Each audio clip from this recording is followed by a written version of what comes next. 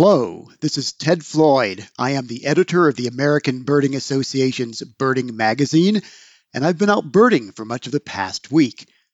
This is my favorite time of the year with the nesting season in high gear. It's also my favorite time of the year because I get to interact so extensively right now with young birders at ABA teen birding camps, in connection with the ABA Young Birder of the Year program, and simply out in the field enjoying birds and nature together. This is also the time of the year when the ABA kicks into its Nesting Season Appeal, an urgent mid-year campaign to raise money for all our young birder programs, as well as the many public services like this podcast, which require funding beyond basic memberships. To contribute to the Nesting Season Appeal, please donate online at aba.org/give or call us at 800-850-2473 and give what you can. Programming at the ABA is highly cost efficient, and your donation will go directly to resources for young birders and the whole community of people who care about birds and birding. Again, that website is aba.org/give, and the phone number is 800-850-2473. Thank you for ensuring a bright future for birds and for birders, and good birding to all of you. Hello and welcome to the American Birding Podcast from the American Birding Association. I am Nate Swick. A few weeks ago, I talked with a friend of the ABA, Nick Block, about classification committee changes potentially coming to your life list. Well, that committee, the American Ornithological Society North American Classification Committee, released their changes a couple weeks ago. And so now we get to see whether Nick was right or not. It's not really fair to Nick. We talked about how much of taxonomy is subjective, which is kind of weird for a science, but there you have it. And I don't know about you, but I felt like Nick was being a little more circumspect this year, probably because of the experiences we've had trying to predict these decisions in the past. But they're out. There's one split, the Mughal split that we sort of expected, but it comes with the loss of the name Mughal, a decision I'm not sure how I feel about yet. But many birders will be welcoming short-billed gull to their lists, and many states and provinces, and the ABA checklist for that matter, will be adding common gull, so +1 for a lot of us.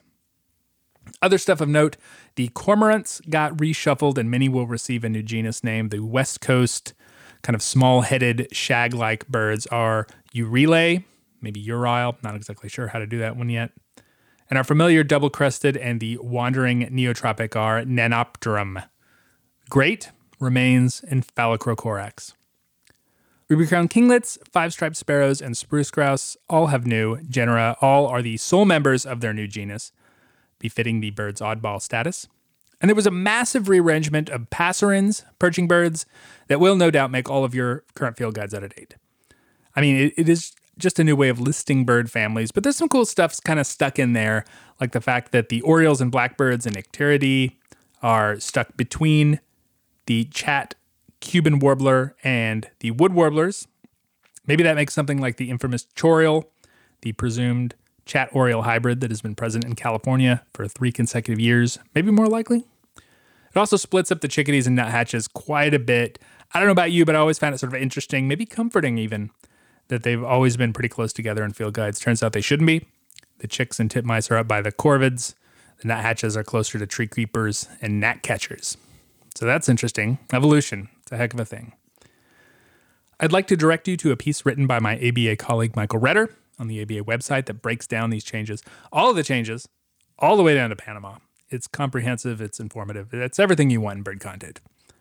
So this is an encore episode. I am in Florida with my family. I wanted to record all this stuff early, so no rare bird alert this week. We will catch up on that next week. But first, actor Ian Harding is best known for his role as Ezra Fitz on the long-running freeform drama Pretty Little Liars, but he's also a birder. And in his memoir Oddbirds, which came out in 2017, he talked about his life as a young celebrity through the lens of birding. For real. I'm not joking. So let's get to it. My guest today is best known for his work on Freeform Network's drama Pretty Little Liars, where he has won 17 Choice Awards for playing the role of teacher Ezra Fitz. But actor Ian Harding is a birder too, and in his new memoir, Odd Birds, he writes about his life as an actor and the huge part birds have played in it. Thanks for joining me, Ian. Thank you for having me. So you've been interested in birds for nearly your whole life as you write in Odd Birds. The story you tell is a really relatable one. For people who haven't read the book, when did you start appreciating birds, and what is it about them that you find so fascinating? You know, I having just written a book about why I love them, I still don't know the real answer. I guess at the end of the day, it's just been a fascination and something that I have always enjoyed. I grew up in sort of suburban Virginia with a lot of access to ponds, fields, forests, all of that. So I had a nice sort of education growing up when I was doing it. But my dad and I would often go out at the end of the day and sort of go through the forest together. And I just happened to connect with birds. You know, I'm sure that a lot of kids would connect to trees or mammals or something like that. But I just really got into our friends with feathers, if you will. And I've been at it really passionately for the past 5 or 6 years, because before I was just really excited about what I could find in my basic Eastern guide or Eastern Audubon guide. And then I put it away for a little while just because, again, you know, I was very foolishly embarrassed of it when I was in middle school and high school because I was afraid. I think that's a pretty common thing. I went through the same thing when I was in middle school and high school too. Really serious birder as a young kid, kind of stepped away from it for a while and came back into it as an older person when I had more time and more interest and less, I was less concerned about what other people thought about my interests. Yeah, I can agree. I mean, after a while, isn't it funny that once I started caring about it or talking about it, you know, when I talk about it now, it's interesting that people, it's almost as if it's a litmus test for someone's quality or whether or not you want to talk with somebody, because I bring it up and somebody comes off as almost offended. You know, people like that. They're like, wait a minute. So you like go and you watch birds? There's like a tinge of anger in their voice. Yeah. You know, that's like, oh, I don't want to actually talk to this person about anything, let alone bird watching. But then, you know, if somebody's like, really? Then you have somebody that, oh, this is somebody who can step outside themselves and like you're about other interests. You know, that's somebody that you want to talk to. Yeah. I really like the story about your sort of return to birding with that chance encounter of the hooded merganser and the friend of a friend who was a birder. What did it mean to you to bring that part of yourself back to the front of your life? It meant a lot just because it suddenly tapped into, I guess, my childhood, or it tapped back into a sense of wonder and of discovery.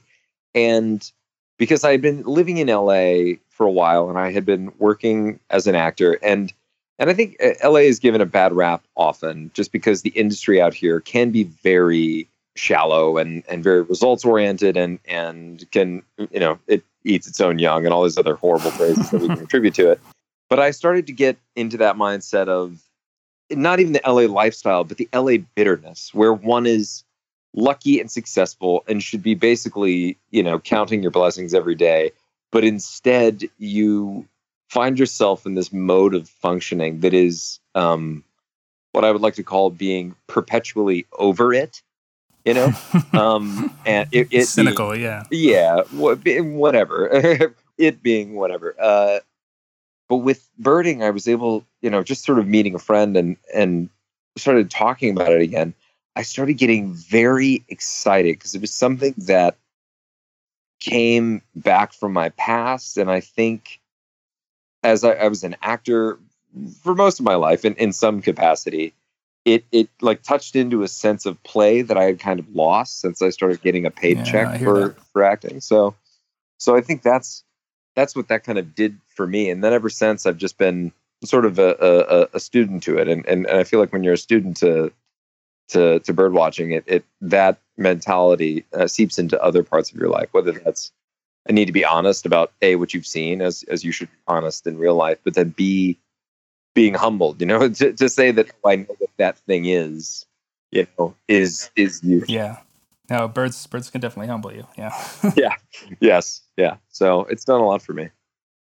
So it's the book is a collection of essays. Most of them, kind of tie your life as an actor to experiences that you had with birds in ways that are really clever.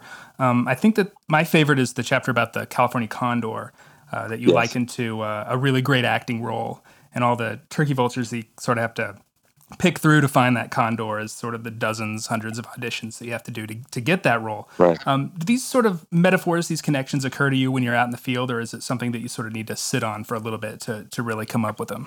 When writing the book, some of them I had to sort of sit on, but some of them made sort of sense instantly. And also going out with my buddies, John and Walter, John, the reluctant birder, and Walter, the avid lifelong savant. Yeah, great characters in the book. Great characters and real people too. And when I go out with them, they're able to. We can get very poetic very quickly if we are outside and sharing a bottle of something, and so sometimes they come to us fairly easily. But I think the connection between paparazzi and like sneaking up on some very rare bird, I think is a pretty obvious. Right, yeah, you mentioned in the book too, and that is really a clever one that I hadn't thought about. I've chased many rare birds, never really think about it from the perspective of the bird itself. Maybe I should. Right. What was especially daunting was seeing some of the lenses, the telephoto lenses that are used. The same ones, yeah. The same ones in both fields. Yeah. But with the condor, I think it was that's one of the many things that birding does for me, is it actually is an allegory, or sort of helps highlight other parts of my life. And so I was writing a book, and so I was thinking perhaps a bit more deeply about both my life and my love for birding. But some I have to like take a second and think out, but some were pretty obvious. But the condor thing was that was also that was not the first time that I had gone looking for it, really. I mean, and this we just consistently, like, this time we thought we had it. And we did have that moment where something was so far away but still sizable enough, but you just, you definitely need the better view needed. Yeah. So, it was a pretty spot on allegory for acting, where it's just, you're so close and you can taste it, you can feel it, whether you're testing for a pilot and it's you and it's this other guy, and that it will be one or either of you, and then it goes to him. So no, it's a pretty sound connection that maybe people wouldn't get at first. Yeah. That's also the chapter where you described the song of the Canyon Wren as a cartoon character falling off a cliff, that actually made me laugh. That was a really good description.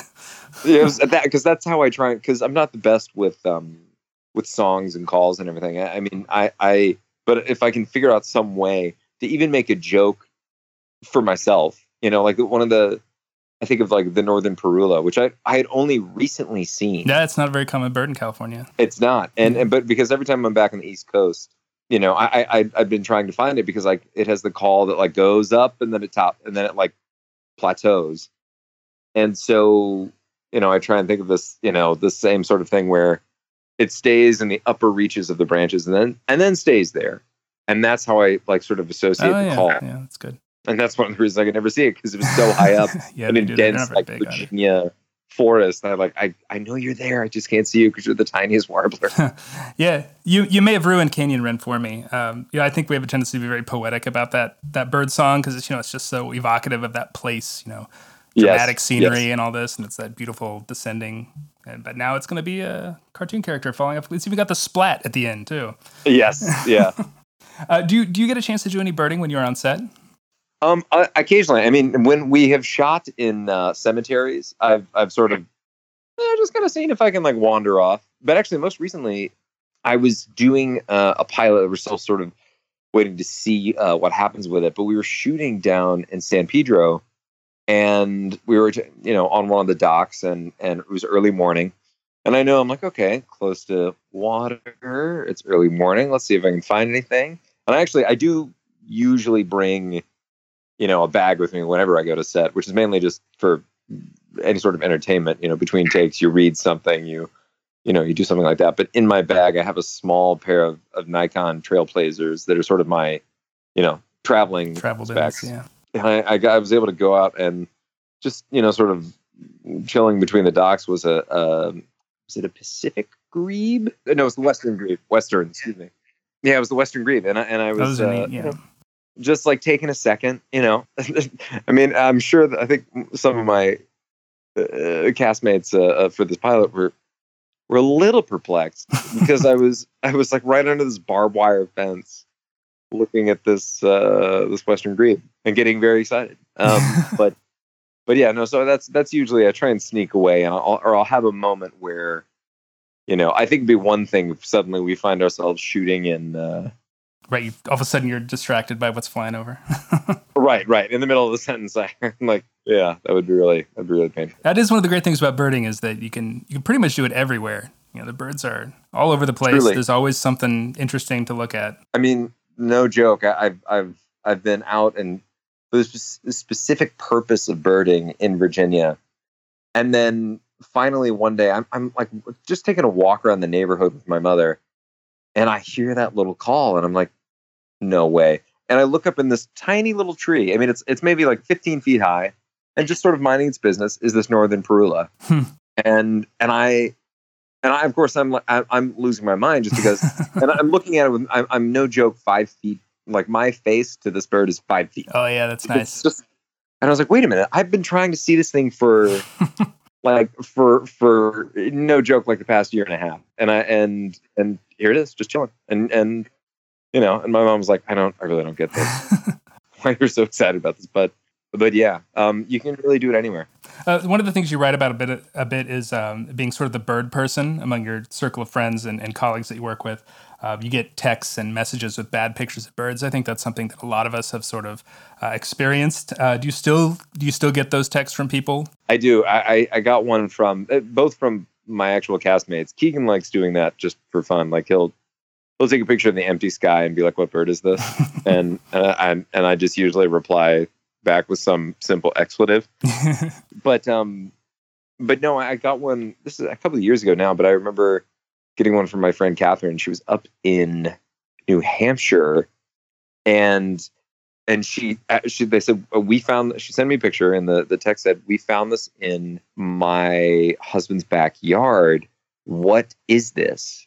And I looked at it, and it was clearly a juvenile of some sort, and I couldn't tell. So like I was able to like, oh, okay, I'm going to go learn from this now because I can go.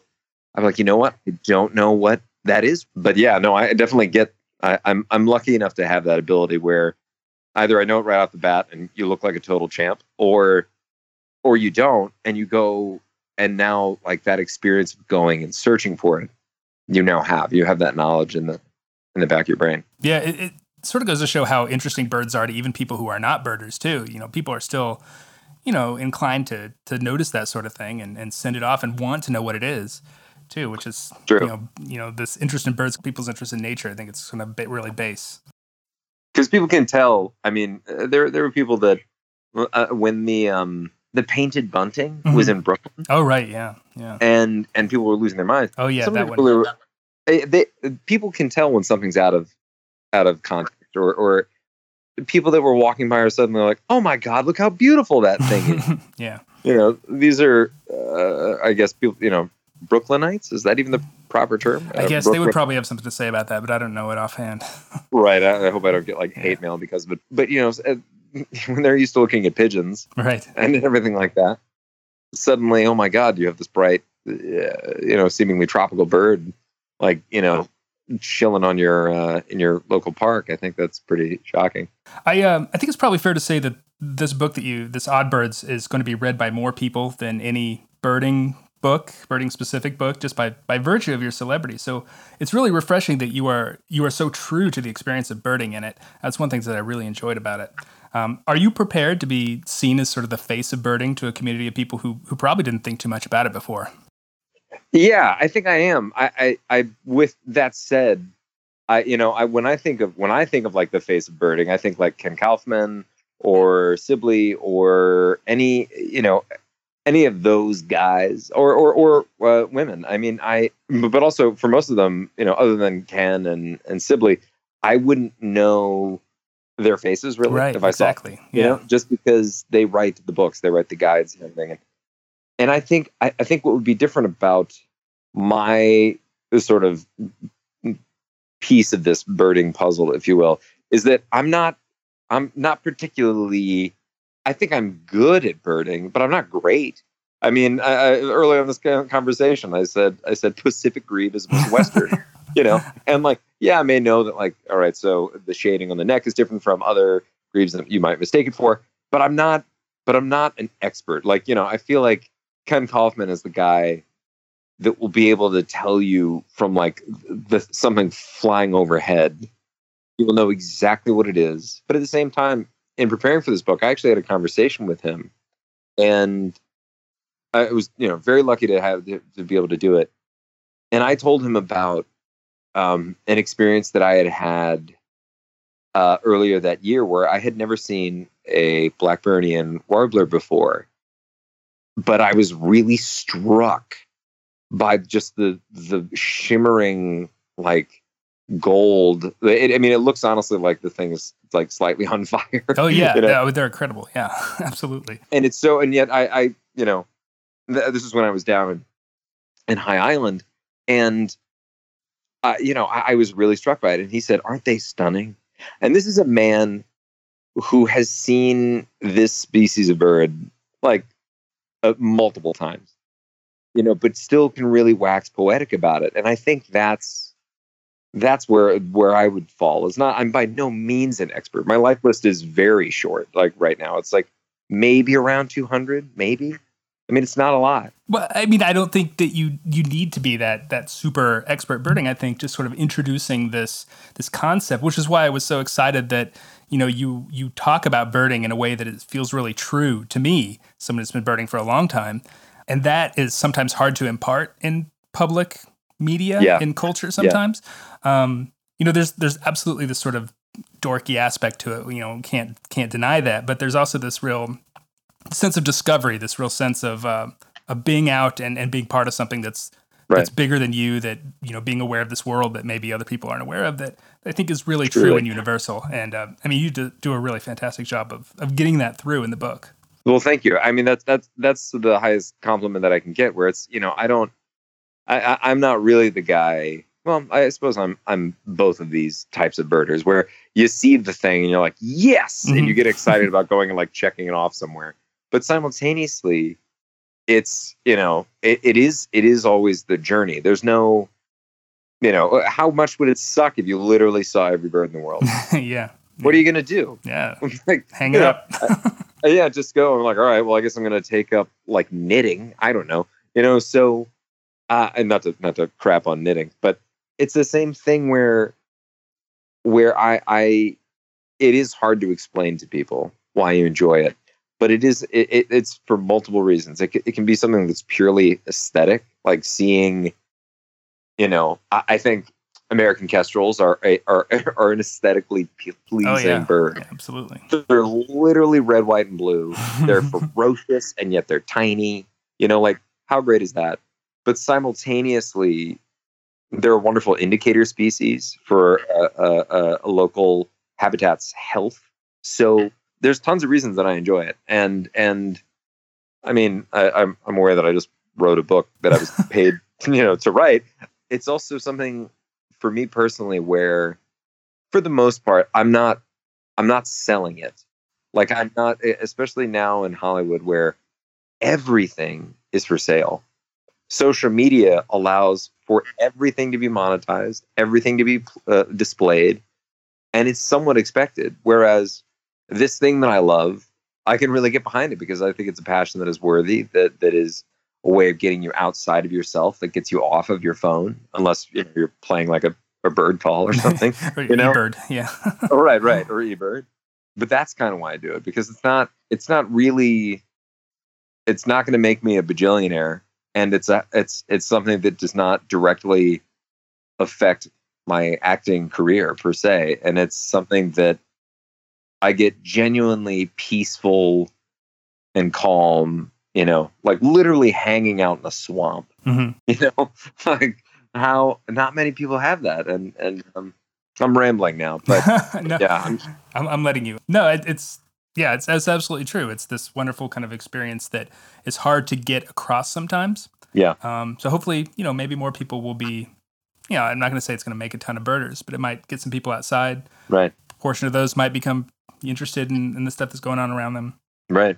It's all good. Some people may, if people end up getting into conservation or realize, like, what, birding, is boring to me, but it isn't, like, habitat loss. Yeah. That's something that I suddenly care about. Like, while reading this book, then already it's a success for me. So yeah. So Pretty Little Liars has wrapped up. You've probably got some new projects on the horizon. Do you think that you will be able to integrate your interest in birds and kind of nature more generally into any role that you're going to be playing in the future? Is that something that you'd like to do? Man, I hope so. Yeah. I hope that there's another project that might actually involve birds that I'm sort of in the cooker. Maybe that's not the phrase I want. That's sort of coming along, we'll say. So that's probably the most direct connection from my in terms of projects and birding. But one of the great things about the acting industry is that for the most part, you can, yes, a lot of stuff is shot in Los Angeles, but let's say I'm shooting something that's in, like, Costa Rica or something. Well, then I'll just tag like 3 extra days onto the end of my shoot schedule and go explore there. Or a lot of stuff is shot in Vancouver. Well, I haven't seen a lot of like northern coastal birds. I'm sure that I'll go find some there, or some owls that are not common, or common down here. So that's how I try and integrate it. I'm sure that, I hope that I can somehow bring it a little bit more into the limelight. And if that happens, then great. But do I think there's going to be an action film? And I'm like, yeah, birding does not really lend itself well to action films. It's true, unless I'm trying to think of. There's just no way to make it. I doubt many people would be intimidated by somebody in khakis and, like, binoculars. No, aside from Indiana Jones, but that's a special case. Yes, well, he had a bullwhip, so, like, that's true. Yeah, maybe we should carry bullwhips. Maybe that's what we should do. Yeah. Cool.